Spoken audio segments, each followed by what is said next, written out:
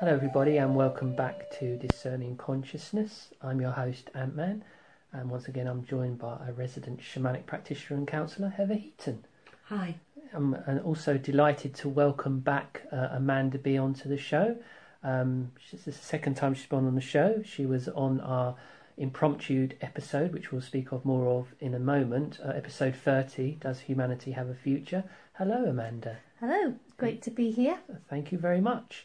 So today is episode 35, and this is entitled Life's Labyrinth. So a very intriguing title, I think you'll both agree. Yes. So I'll explain the context to our listeners. So basically this relates to a story of our own journey into our own personal labyrinths, which we had, it was last autumn, and we went to Avebury, all three of us. And basically throughout the day we had a set of experiences that were very intriguing, I think you'll both agree, and they were bringing to our awareness issues or parts of ourselves that maybe we were unaware of, so maybe, you know, part of our shadow self. And it was a very interesting day. I think you'll agree, Heather. Yeah.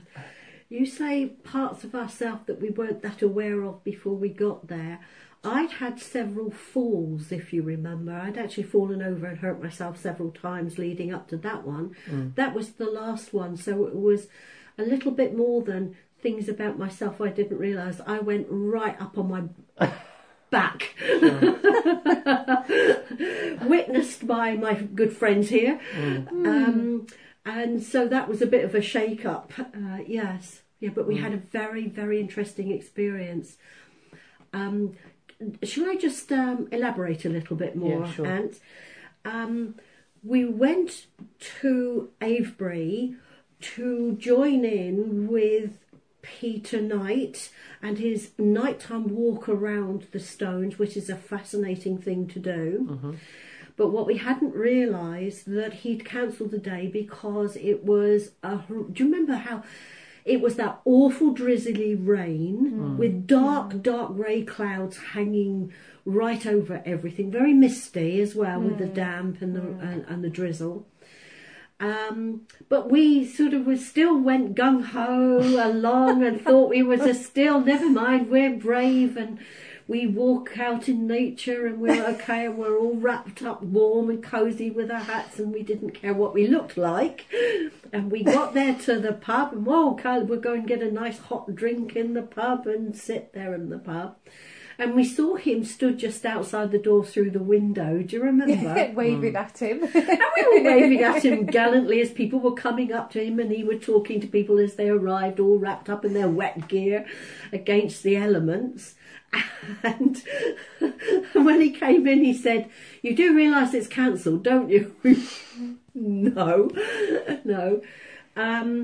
So it was cancelled. We haven't been back yet. We will go back and do that journey because we wanted to record it to share it with our listeners as well and record our experiences. But from there on then, what opened up in front of us was an evening of a strange experience. And it became clearer and clearer in hindsight as halfway through we knew we were actually experiencing a strange evening. But towards the end and the days afterwards, looking back on it, we knew that we'd stepped into a time-altered space, shall we say. It had a different quality, didn't it? It really felt different, yeah. Very, very different. And if I can hand over to Amanda, Amanda brought some information that she brought along with her from some people that you were in contact with about the significant energy changes of that day. Do you remember? I do. I remember saying that it was it was going to be a very interesting energy coming in that day, but I can't remember whether it was a full moon or it was a special solar energy that was coming in. But it was definitely an energy that was going to bring some form of transformation. It was an accelerated energy, so you could expect the unexpected. So I guess really that should have given us a bit of a warning. Sure. Although in fairness, I was kind of, you're going to Avebury anyway with with the idea of walking the stones in torchlight. So you're already thinking, I'm going to go into some kind of something good's going to happen here, something interesting's going to happen. So I think we all went with a kind of heightened expectation that we were on an adventure. But it turned out different than we thought. But it wasn't the adventure we'd gone to experience. That was the interesting thing. Yeah, we thought sort of shamanically we'd be looking at the stones by looking back into the past and understanding the ancients and what they did and why, and we could have some experience. But we actually had an experience of walking through a labyrinth, actually foot by foot. Yes. Moment by moment throughout the evening. Yes. Only completed by the time we got home. And we really did experience it. And so it was a very experiential, physical and conscious journey. And we were realising afterwards that it was actually the labyrinth that we walked in. The whole configuration of everything had brought us to a labyrinth understanding of us facing our own shadows. Yeah. I mean, even the fact that Peter had been trying to get hold of you all day, he'd been texting you. Yes. He had tried to communicate with you, and you hadn't received those communications again. The minute we were on that journey, we were very much in a different space where the outside world wasn't reaching us. That was, and as we talk about this more, of course, towards the end of that evening, we saw that again with external systems failing. They weren't present for us. We weren't able to connect because we were in very much almost a different dimension. Well, this is what the labyrinths are all about. So we thought we'd bring this to people listening to explain to them that if you have an insight on labyrinth, or everybody's heard about labyrinths. But if you have an insight on it, you understand a labyrinth to be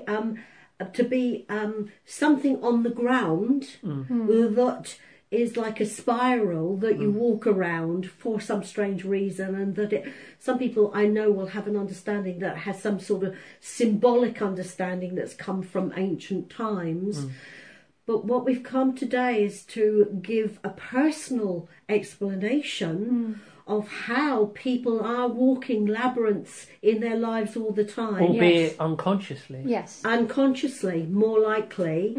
But walking the labyrinths that are on the ground all over the world, or making your own, you then consciously step into, and they can take you into a different time zone or time energy. They are portals. Portals are windows to an inner space of your own, or a change of dimension for you to explore who and what you are, and what you need to be and what you're not, for instance. And we experience that. Obviously, we'll go on to explain our experience of On the Stones, in a very personal way. Yes, but for the moment, let's go into more detail of what a labyrinth is, as brought to us from history, shall we say. Anthony, would you like to give us some sort of understanding of the Minotaur? Yes, of course. The Minotaur is what everybody knows about. Myth that a lot of people may be aware of, or the key myth, is the idea of the Minotaur, which is a half human, half bull type character. Bull as in cow. As in cow. Yeah, and then the actual story involves the hero called Theseus, who moves towards the centre of the labyrinth, guided by the inspiration of the priestess Ariadne. I believe also you're able to expand on this story, Amanda, in this sort of mythological element of it anyway. I think there are some very good write-ups out there, and I would definitely encourage people to go and explore this in more detail themselves if they're interested. But certainly, on a more metaphysical level, it's about the divine masculine calling on the divine feminine. So there's the idea that, of course, we're both made up of masculine and feminine energies, and it's the physical masculine going in to face something that he needs to overcome, a challenge. It's a kind of initiation, really. And he calls upon the divine feminine for help, which of course is our inner voice, our intuition, to help him find the solution to overcome this challenge. And of course this is what we do when we walk the labyrinth in our lives. So Yes, there's a lot behind it, and I would definitely encourage people to do their own research on that if that's something that they're interested in themselves. Yeah, it is a very interesting story, and I think it's relevant to all of us in our own personal lives. I think you'll agree, Heather. Yeah, can I just go back on a bit of information I have here of the legend of the myth, shall we say? Yeah. If I just go into a bit of detail about that, it does paint a clear picture. It starts apparently with King Minos, that was relevant to Crete or Greece in ancient times. Yeah. Do you know your history, ladies and gentlemen? Well, Yes. in Crete, Is that certainly. accurate? Yes, Yes. you Okay. can go to Knossos, which is in Crete, which I think a lot of the fable it does come from that area. Oh, great, thank you. That's that. And apparently Daedalus was an important person within the court of King Minos. And I think he was the royal builder or architect. Okay, yeah, that makes sense. Vaguely remember. Quote, don't jump on me if I'm wrong. But I think Daedalus built a house of winding passages to house a bull man called the Minotaur. So this was, I think you'll find, a very sanctified creature, because my understanding is a bull, but a particular species of bull was heralded as a particularly strong, huge, courageous type creature at one time. And so a bull man, therefore, is a very holy creature. That's my understanding of it. And so this bull man is called the Minotaur. King Minos's queen, which is Pasiphae, who is Pasiphae, actually had, she was rather turned on, can I say, by this bull man. I think you're so okay he's with probably well endowed, maybe. I don't want to go too far. So. And she ended up actually having his child, would you believe it? So she had this child, and because this child was born of the son of his beloved queen, he then felt that it was important to preserve everything about the bull man, because that was the father of the child. So he honoured the father of the child, even though it wasn't his, because he felt therefore this child was a very sacred child. But in fact the bull man was supposed to be a very special sacrifice, killed in honour of Poseidon. Yes, yeah. Poseidon, king of the oceans, shall we say, or god of the oceans. So that was to pacify the storms at sea, keep Poseidon happy. But King Minos couldn't do that. He felt that the father of the child should stay alive. So Poseidon demanded sacrifice of young women and young men, but many of them from the locality. So that was quite a sacrifice for all of them. And this King Minos granted. So all of these poor young, nubile, energetic youngsters of the area were then sent to their deaths to appease Poseidon. I can't say it, can I? Well, that was better. Oh, that was better. Okay, Poseidon. You're getting there, I'm definitely. But King Minos' daughter, called Ariadne, fell in love with one of these young men that were being sent to his death, the victims to give over to Poseidon. She so desperately wanted to save him that she had a magical thread, like a ball of yarn or string, and she held on to one hand and end of it and gave him the other, and then he went into the labyrinth of tunnels, shall we say, to the bull man and killed him, and then the only way he could find his way back again was to follow the thread back again. Is that making sense, folks? Yes. This is a shortened version. And therefore she saved the love of her life, and that is what the whole story of the labyrinth is about. So really, I think that is very much a symbolic story of life and finding your way through difficulties and finding your way back out again. Yes, definitely. Would anybody like to add to that? No, I think that sums it up quite that's nicely. Good summation. So to say that the whole story seems to have come out of that myth. So what sort of legend that came from, we don't know. But we do know that myth was created. And that myth has gone off and developed in all different parts of the world according to their own backgrounds, their own stories, their own mythology, their own religions. We know that. But what we've got left with is many, many different types of patterns that can make the labyrinths, and you will find them from ancient times scratched out on rocks and on ground, all over the place. The one thing we have got, though, that there is something very enigmatic about the centre and how to get to the centre and how to get out.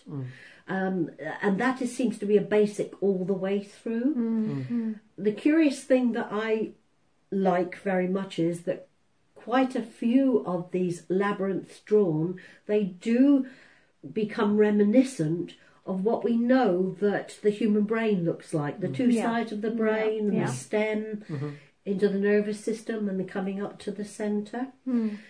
We can therefore overlay the brain and the understanding of the left side of the brain and the right side of the brain. We can overlay it over the labyrinth and realise that maybe we're taking a journey that takes us into ourselves or into our thinking or into our baggage. Did you not say, Amanda, something about for some people it was about the male and female and the interplay between masculine and feminine? Yeah. Basically, it's very much about how do we use those different energies to help us in life, because it's recognising that, of course, we're made up of the combination of the two. We're neither one nor the other. We have both within us, and it's understanding how those energies work together or against each other in some cases, probably a lot of cases, and how we can actually bring those energies in harmony and work with them to find our way through the labyrinths of life. So yeah, there is an element. Definitely. They do say that the female is represented in one part, or the feminine, or the feminine. I think you'll find very often that the feminine side is our intuitive side, and intuition is very much seen as a feminine vibration, whereas the active going out into the world is the masculine side, and that's a masculine vibration. It's much more in the world. It's the survival, the logic side of the brain, whereas the feminine is the intuitive, sensing, feeling side of the brain, and we need both to function successfully. So if somebody took up a practice of walking the labyrinth, then they are exploring, we think, both sides of self. I would say so, yeah. Right. Can I interject in here that we think it's a good idea if later we talk more on more series, that we bring in different methods of exploring the labyrinth pattern. Yeah. But that today we're talking about how we found ourselves seemingly walking in a labyrinth and finding things out about ourselves, like you said, Ant, that we were aware of before. Well, it was facing shadows, really. And it is stated that the centre, if you see it in a different way, is waiting. The Minotaur is our shadow. It's the thing to be afraid of all the time. And it's very important that we do find that. And I'm going to say that that labyrinths aren't mazes. No, it's important. One of the important distinctions, I believe, is that in a maze, you can actually, there's points at which you have to kind of backtrack on yourself because the progression through is blocked. Yeah. So a maze, really, in a way, if you think about it, is very much an intellectual thing because you have to use your intellect to try and work out your way out. Whereas the labyrinth is much more of a spiritual thing because it's about the journey of selfhood, really, isn't it? I mean, that's one of the key differences. It's getting into one's own psychology or one's own emotions or one's own, some would say, spirituality, but it is getting into a deep investigation into who really am I and what am I. That's what it's getting to, because there's lots of blockages that can blind you or trip you up on the way, and that's the whole point of a labyrinth. There is a turf cut labyrinth on the top of St Catherine's Hill, which is just outside of the city of Winchester, which is in Hampshire in the UK. In Hampshire in the UK, that people walk over with interest, but I don't think many people just walk the labyrinth from a deeper inquiry point of view. But I've noticed when I've taken people there to walk that labyrinth and set them up the process to do so, it's interesting how and when you trip over. And it sends you into a real deep concentration because there comes a point where you have to concentrate. Otherwise you do trip up. Heavens, that really shows you a mirror to life of your own life. So if the labyrinth is set up for you to explore it in a proactive and organised way, it does show you where you trip. You subconsciously will trip up in places where they're relevant to where you trip up in your life. Yeah, and also an understanding of the labyrinth is that once you get to the core and you're attempting to navigate your way out, the interesting thing is it's analogous, the core or the centre of a labyrinth, to the centre point on a compass. So then you've got the cardinal points, north, east, south and west. So then obviously you're in the centre, then you can kind of navigate your way out.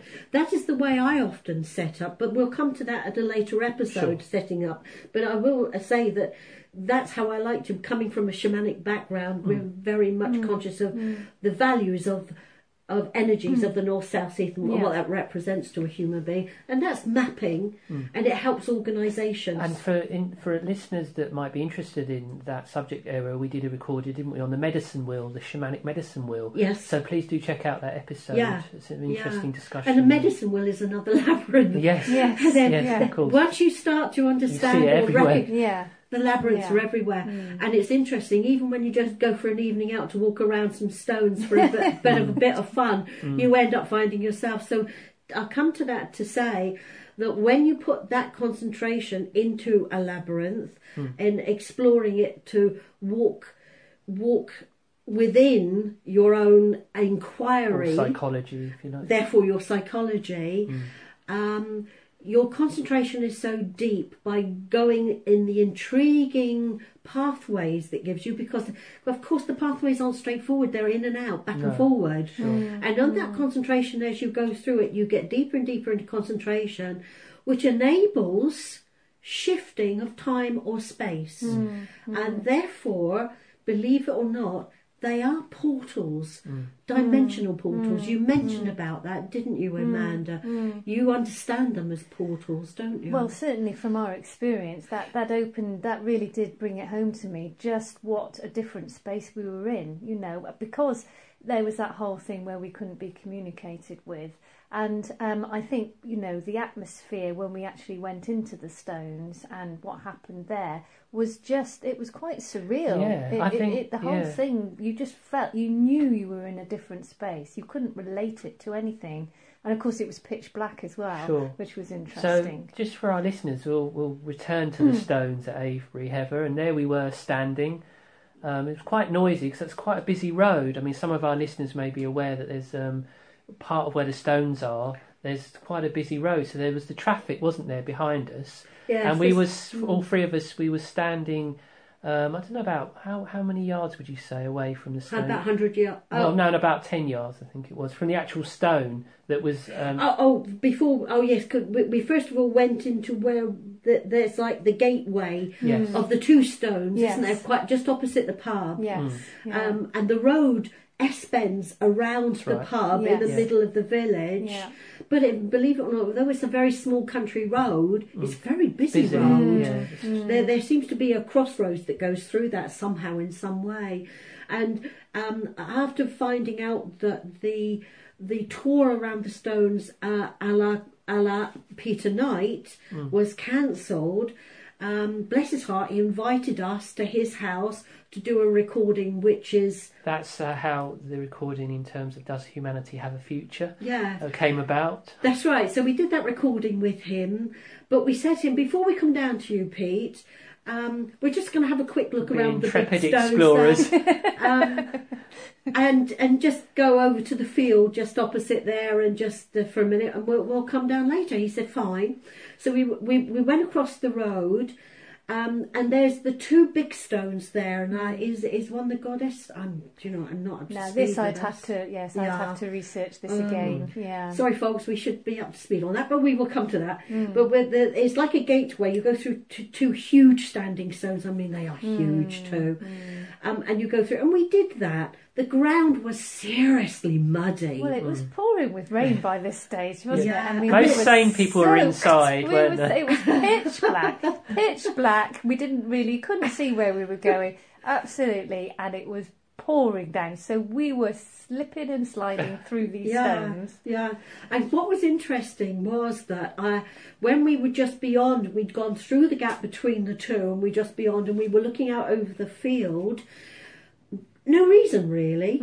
Well, there's no real sort of logical reason why we stopped at that point. No, we just did. no. We Just just did. stopped. And I saw Amanda slip. I slid backwards. Yes. I went off Yeah. backwards. I didn't fall over, but I did do a nice little ski backwards, which I thought was You very did. interesting. I clocked that momentarily and thought, go careful, Heather, because you've had several disastrous trips and falls recently. We were together when you previous went one, over on your broke own. my foot. Yeah, That's yeah.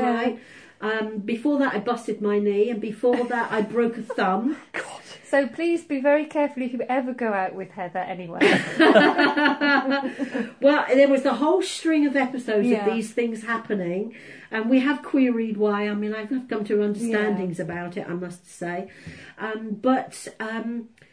And I clocked that and thought, right, Heather, go careful, because you seriously don't want to fall over again. You really don't want this to happen.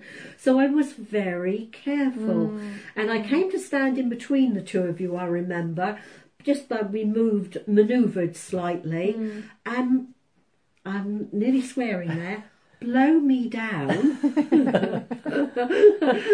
My feet just went from underneath me completely. I smacked back on my rucksack, or what do we call them these days? Yeah. Yeah. Yeah, that'll do. Rucksack on the back. And as I went down, I remember this massive lightning light emanated out from my back very clearly from underneath, which I thought was as weird as hell. As I went down, knocked the wind out of me, and I laid there nearly with my feet in the air. Yeah, it wasn't the most dignified position. It was dark, I have to say, other than the light that suddenly flashed out from behind my back. For some reason, that I'd never seen anything like that before, and it was nanosecond it happened. So by the time you two saw that I'd fallen in between or heard, you two, rather. or heard, because I yumped a bit, and you pulled me up. And got me standing because I could not get up on my own. No. Because it was so muddy and so slippery. When I dug my heels in, they just went. So I had to be hauled up undignified again. But they humour me being the old lady, which was funny. But anyway, I was okay this time, just sort of a bit knocked, but not damaged, which was a blessing. And I thought, for goodness sake, walk carefully, because otherwise I'm going to get hurt again. And we then said we saw a big a big standing stone on the other side of the field That's that kept right. lighting up in the car lights that were Yes. Yes. So it caught our snaking attention. It was being illuminated Yes. in flashes, Yeah. wasn't it? Yeah. Yeah. And we said, let's go and have a look at it. Why? The field was full of sheep's droppings. Oh, I tell you, my boots were green after that. I noticed that the next day. They were covered in Well, it. Heather's face was green as well. Oh dear, how embarrassing. Yeah. Anyway, so we went over and said, why did we go across that field? We were just And so look at that big pulled. stone We were there. all pulled there, though, weren't we? We all had the same It was, thought. yeah, it was an absolute necessity. It was signalling to us clearly. So we were in the place. We were in were. that time zone. We were in that energy. It was happening, and we just went with it. And we had the weirdest experience when we just stood there in front of this stone. We were, what did you say, about 10 yards About away? 10 yards, yeah, about 10 10 yards, and what's that in metres for people who don't know yards? Well, is it about 15? yeah, 15 something like metres that. away? Yeah. About 15 metres away. We stood there in front of this big stone, and we saw what for us at that moment was the most remarkable sight. Somebody want to say what they saw? Would you like? Well, I'll start with, for me, I mean, obviously we focus on ourselves, don't we? And what I could see was my shadow, which I thought, okay, that's not particularly curious, bearing in mind we got the light from the headlights of the road and they're projecting behind us, so it's going to produce a shadow. But the curious thing for me, which piqued my interest, well, that's a bit strange, my shadow kept flickering in and out. So when it flickered, it disappeared. You and then disappeared. I disappeared. You disappeared. I completely disappeared. That's what really shocked me. Was 1 minute you were there and the next minute you weren't. You were gone. And I immediately... By us looking at the shadow with the projected headlights coming up onto the behind us stone. and the road, Yeah. and it just had this you disappearing effect. Coming there and disappearing, coming, and it really spoke to you, It didn't spoke it? to me very quickly. It didn't require sort of later contemplation at Peter's when we did the recording. Straight away, it was speaking to me in terms of how I can have this propensity, ironically as a host of a podcast, but this propensity towards wanting to withdraw, into the shadows and not putting myself out there on a public forum or even in day-to-day life. And it's like showing me, how much am I still inclining towards that?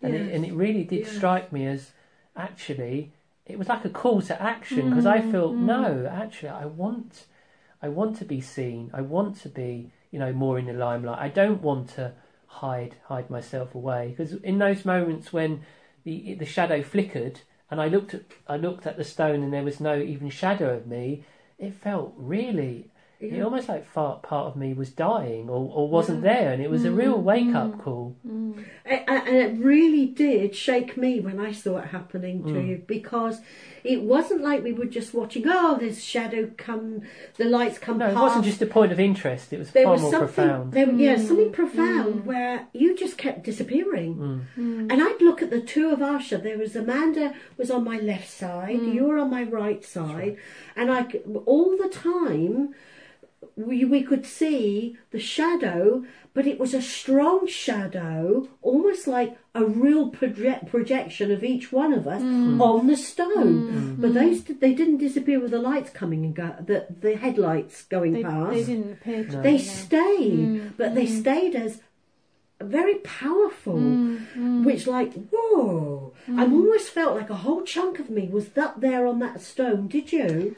Actually, no. I felt quite differently. I was just very, very curious. I just looked at this shadow and thought, gosh, I know that's my shadow, but it doesn't look at all like I would have expected my shadow to look like. And I thought, my gosh, that looks totally not like me at all. And or how, my perception of how I think I would look. And I was struggling to relate to it. I was like, well, I know that's my shadow because I'm looking at it, but part of me struggling to connect with what that is. And I was just looking at it with a kind of detached curiosity, really. And it was almost like, well, finally it's revealed itself to me, because I've had lots of dreams where I've met my shadow in dreams, but Right, I haven't wow. actually, as it turns out, it was always a masculine shadow.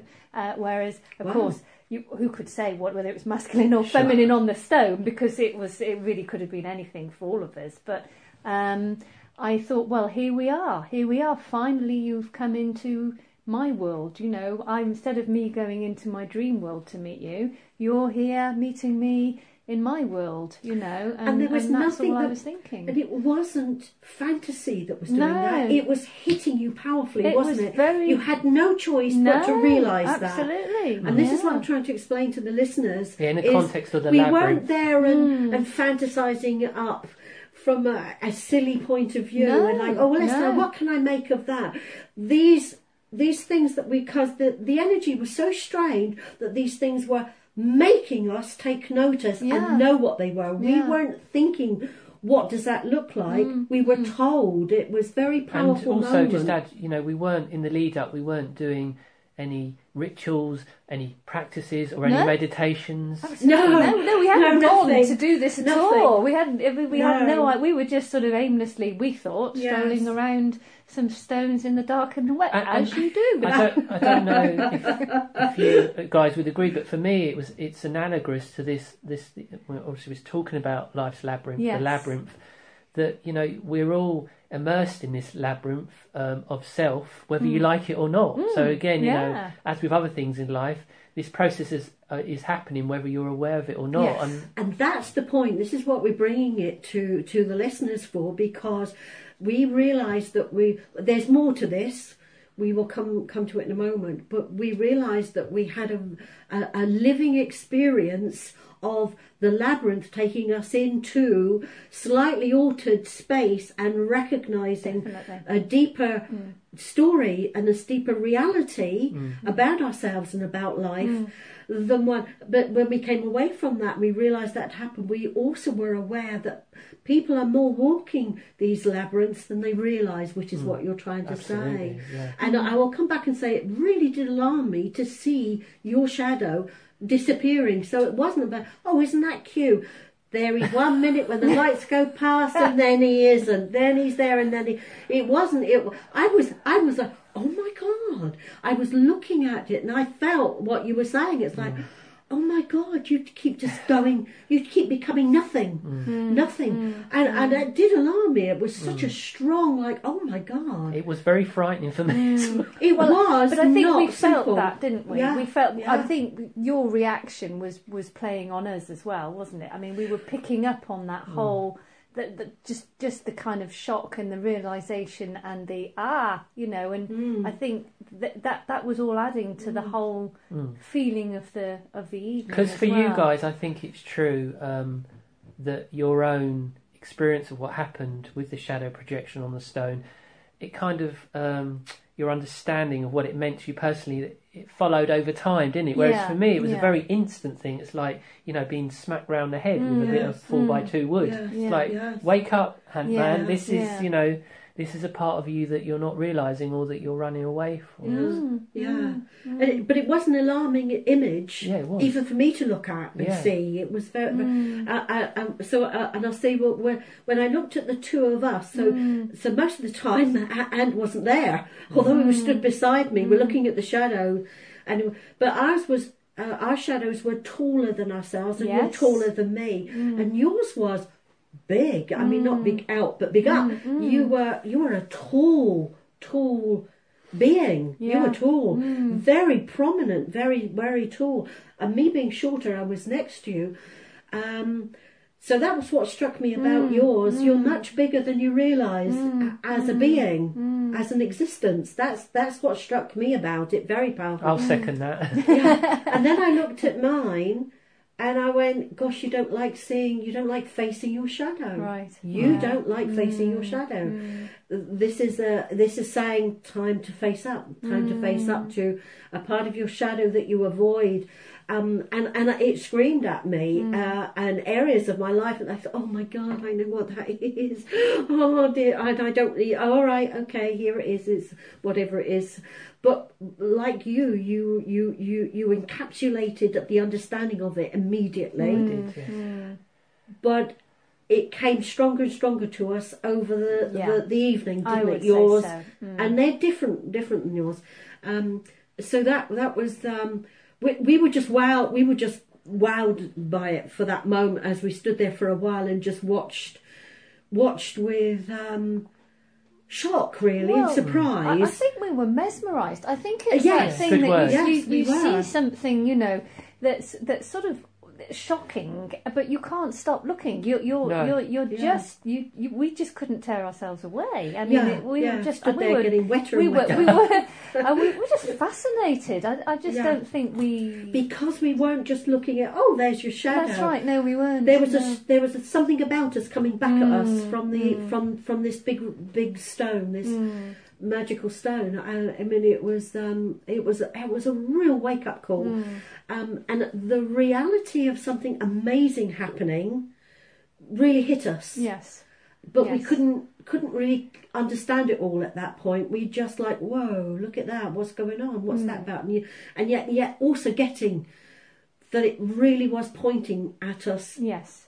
Quite specifically at what we needed to look at. I think the fact was that I think it said to us we were meant to be there at that time. We know that now. You know, because everything was nothing could prevent us from going there. We were going no matter what, even though the reason we were actually going had actually been taken away. You know, that had been cancelled. But there we were still, no, we need to go and meet our destiny. You know, we are being called into this. And we didn't know that. No, we didn't. When we left the field, we got in the car and we started driving. We had instructions, and it wasn't very far away where Peter lived. And we found we had this sensation when we went into the housing estate that it lives in, that we were just going round in circles. Yeah. And it was then I popped up and said for the first time, oh my God, we're in a labyrinth. Because I couldn't get over the fact that no matter what corner we went round, we had to go. We were on sat-nav, weren't we? Yeah. And we'd had instructions, and we seemed to just be every corner we went round. It wasn't where we kept going round the corner on these roads around the houses, and it was just. I was just like, what the hell's going on here? And I suddenly went, oh my God, we're in a labyrinth. And you both went, what? What? I said, we're in a labyrinth. You went, oh, okay. What's she talking about, type of thing. Anyway, we got there, didn't we? We went along, we sat down, we did that recording. We had a wonderful meal given to us by Sue and Pete. Lovely people, lovely convivial evening. But what I think was, as something that came to your realisation about being there, is it something you can elaborate on in any way, or would you prefer not to? I don't know. What do you? Well, I don't. You'd mind it being said that you've never been one to put yourself forward in the public eye before, and we all enticed you to speak. I see where you're going. And that was your first introduction to speaking this, and I felt that afterwards that this was something to do with the shadow. Yeah, definitely. I think, absolutely, yes. I'd conveniently forgotten about that, but you're quite right, actually. So there you are. There's another one. It's. Can I say, but before we started the recording, you were fiercely shaking your head, saying, "I'm not going to say anything. I'm not going to speak. I'm not going to speak." And yet we knew you had amazing stuff to talk about and add to whatever. We knew that. Well, it's very kind of you, but when I wasn't convinced. I know, but when you spoke. You had amazing words of wisdom to add. You're quite right, and I think it is important to recognise these things, and very often we need other people to point them out to us because we're very much in the thick of something that's a transformative process, and you can't see. It's not clear to you that the way you need to go and what it's trying to tell you. And yes, absolutely, I think one of my challenges in life is to put myself out there and to be heard. It's not something that I've ever tried to do, and I'm not particularly comfortable doing it. But yes, I think when people say to you, "Oh, well, actually, we'd like to hear what you have to say," then you feel, okay, well, somebody's giving me a little nudge, maybe. But yes, the labyrinth, absolutely. The challenge is to go out of your comfort zone. Ant was clearly out of his, stood in front of his flickering shadow. Yeah. I don't exist. He was on the spot then. I was on the spot at Peter's house because it was like, whoa, nobody said anything about recording anything I have to say. Thank you very much. I was, and again, I couldn't get away. He couldn't pull himself away from the stone, and I was very much stuck in this house with lovely people, but faced with a microphone and making sure that you spoke. Absolutely, and there wasn't even getting out of it because it was like, yes, Amanda, as here we go, Yes. Oh, right. And wouldn't you say that, Amanda? On the recording, you will hear it if you listen into that series, folks. You'll direct experience of labyrinth type challenges. Yes, absolutely. And I will say, but I can't elaborate, that there was a particular challenge for me on that evening there also. Oh, intriguing. But I can't. There's it's not just for my discretion; it's for others as well. So I will say that, and I have a feeling that there was a challenge for you also, but I don't think you can elaborate upon that, Ant. Am Not I at right? this point. No, you can't. And I agree. So I can only say to our listeners that there were that I particularly had a challenge. That was part of my shadow on that evening there. But but I did recognise Ant that evening. Also, part of the shadow that he was describing that he saw against the stone had also appeared as we went through the evening, relevant to his everyday life. And that also happened to me as we went through that evening. And I recognised that as we went through that everyday life in that evening. It definitely happened while we were there. Interesting. So going to the house was going to the Minotaur for each one of us. I recognised after, but in hindsight, because while we were living through it, again, it's harder to spot and it's better not to. But reassessing over the following day, I suddenly saw that each one of us made our way to the Minotaur in the centre, which was our shadows, interestingly enough. I mean, it's a wonderful thought, isn't it, that there we are all having this lovely meal with delightful people and all smiling and really enjoying ourselves, and yet underneath there's so much going on with the shadows, and that I find absolutely, we couldn't really see what was going on underneath with everybody, but clearly there was a lot. That's a brilliant way of describing it, and we hope by sharing our story, that our listeners can relate to it, and maybe events that have happened in their own lives that they now kind of think, oh well, that was very much like a labyrinth type I hope scenario. This triggers recognition for people, because that's the learning. When you realise, you learn a lot from it, and that takes you forward. That would be great if people got in touch with us with their and give us their stories. I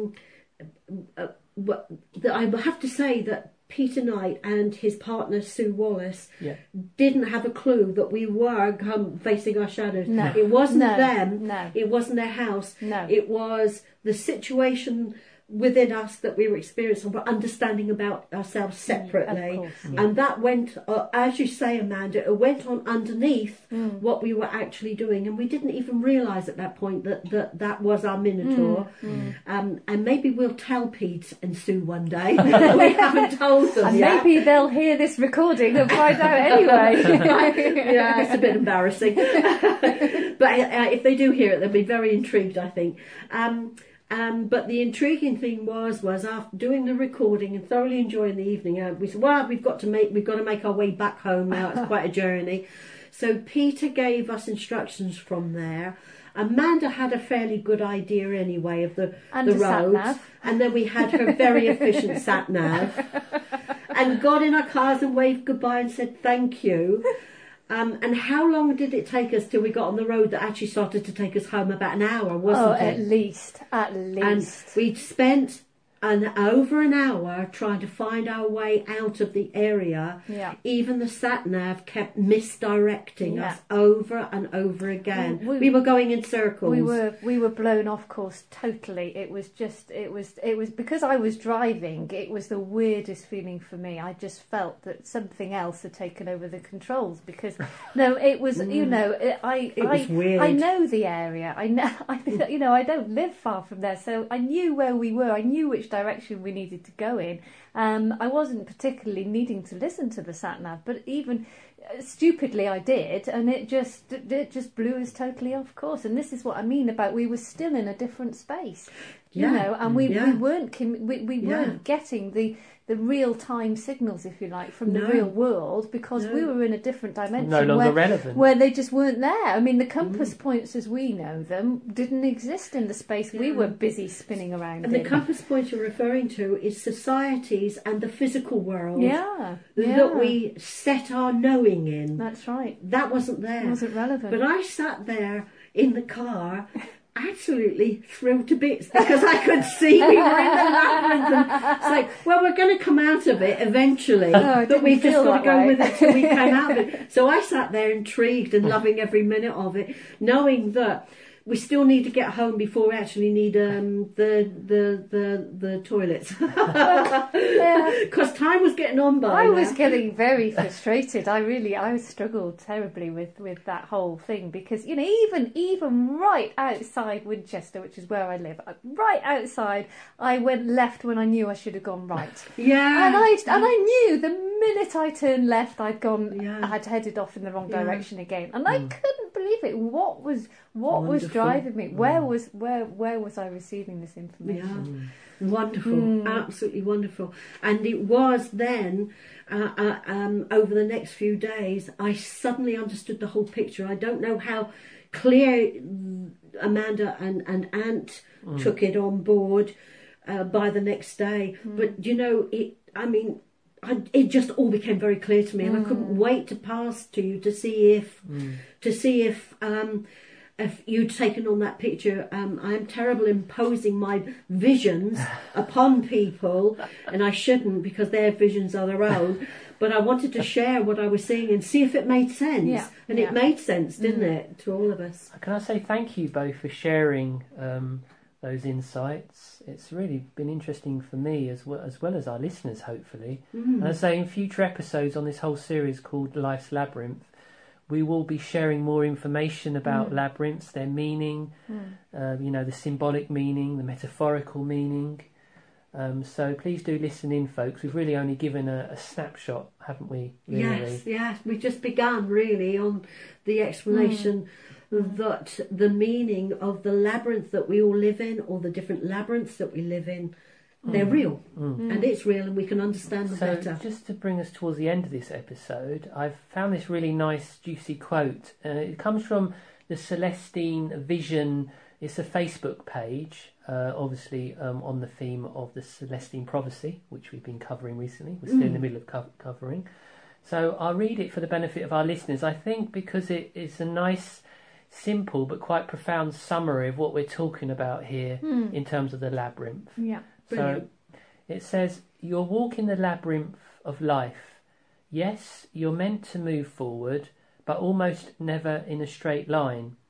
Yes, there's an element of achievement, of beginning and ending, but those are minor compared to the element of being here now. In the moments you stop trying to conquer the labyrinth of life and simply inhabit it, you'll realise it was designed to hold you safe as you explore what feels dangerous. You'll see that you're exactly where you're meant to be, meandering along a crooked path that is meant to lead you not onward but inward. And I think that perfectly describes, our experience. Exactly what happened to us. Yeah. And I love it. And hopefully in future, as we explore more episodes going forward, that will resonate with our listeners as well in terms of their own life, Heather. Yeah, but we can also give instruction on how people explore a labyrinth pattern. So you mean actually walking a labyrinth themselves? On the ground. While That'd be interesting from a many shamanic perspective. Yeah, there are many different patterns and there's many different ways of going about it. So we'll bring some in little by little, because I think people would like to explore those things for themselves and understand and see. But also I think by switching into purposely having a go at walking these labyrinths from one of these patterns and one of these designs, I think they'll start to see how they are actually walking in labyrinth patterns in everyday life, in their lives. And that gives an opening and an awareness greater than maybe everybody that people have had before. And even those that have had to go with all this, I think it can bring a resurgence, good word, to have another go and to do it more consciously, because it helps to explore your own world, your own inner world and yourself. It helps tremendously for sorting things out, making things better, seeing the way forward, etc. What you're perfectly describing is that we really would like to invite, our listeners to join us on this journey, to the centre of their own labyrinth. Yes, yes, absolutely. That's it entirely, isn't it, Amanda? That's what we're offering. Yeah. And that's why it's more we realised it, more we realised how exciting it was. It's a very exciting thing to do when you realise that you can get a handle on what's going on in your world. Yes.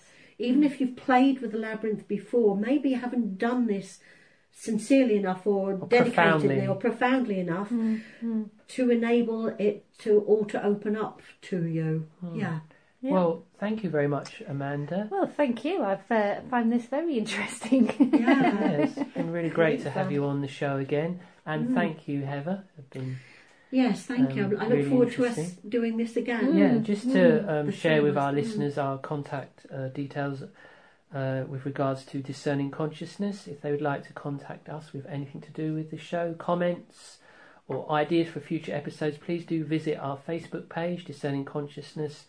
You can message us there, and also there's links to all the shows as well, so you can see all our back catalogue of shows on there. So thank you all for joining us again. And as I say, please do tune in the future. We'll be exploring more episodes on the theme of Life's Labyrinth. So we're just signing off now. So goodbye, everyone.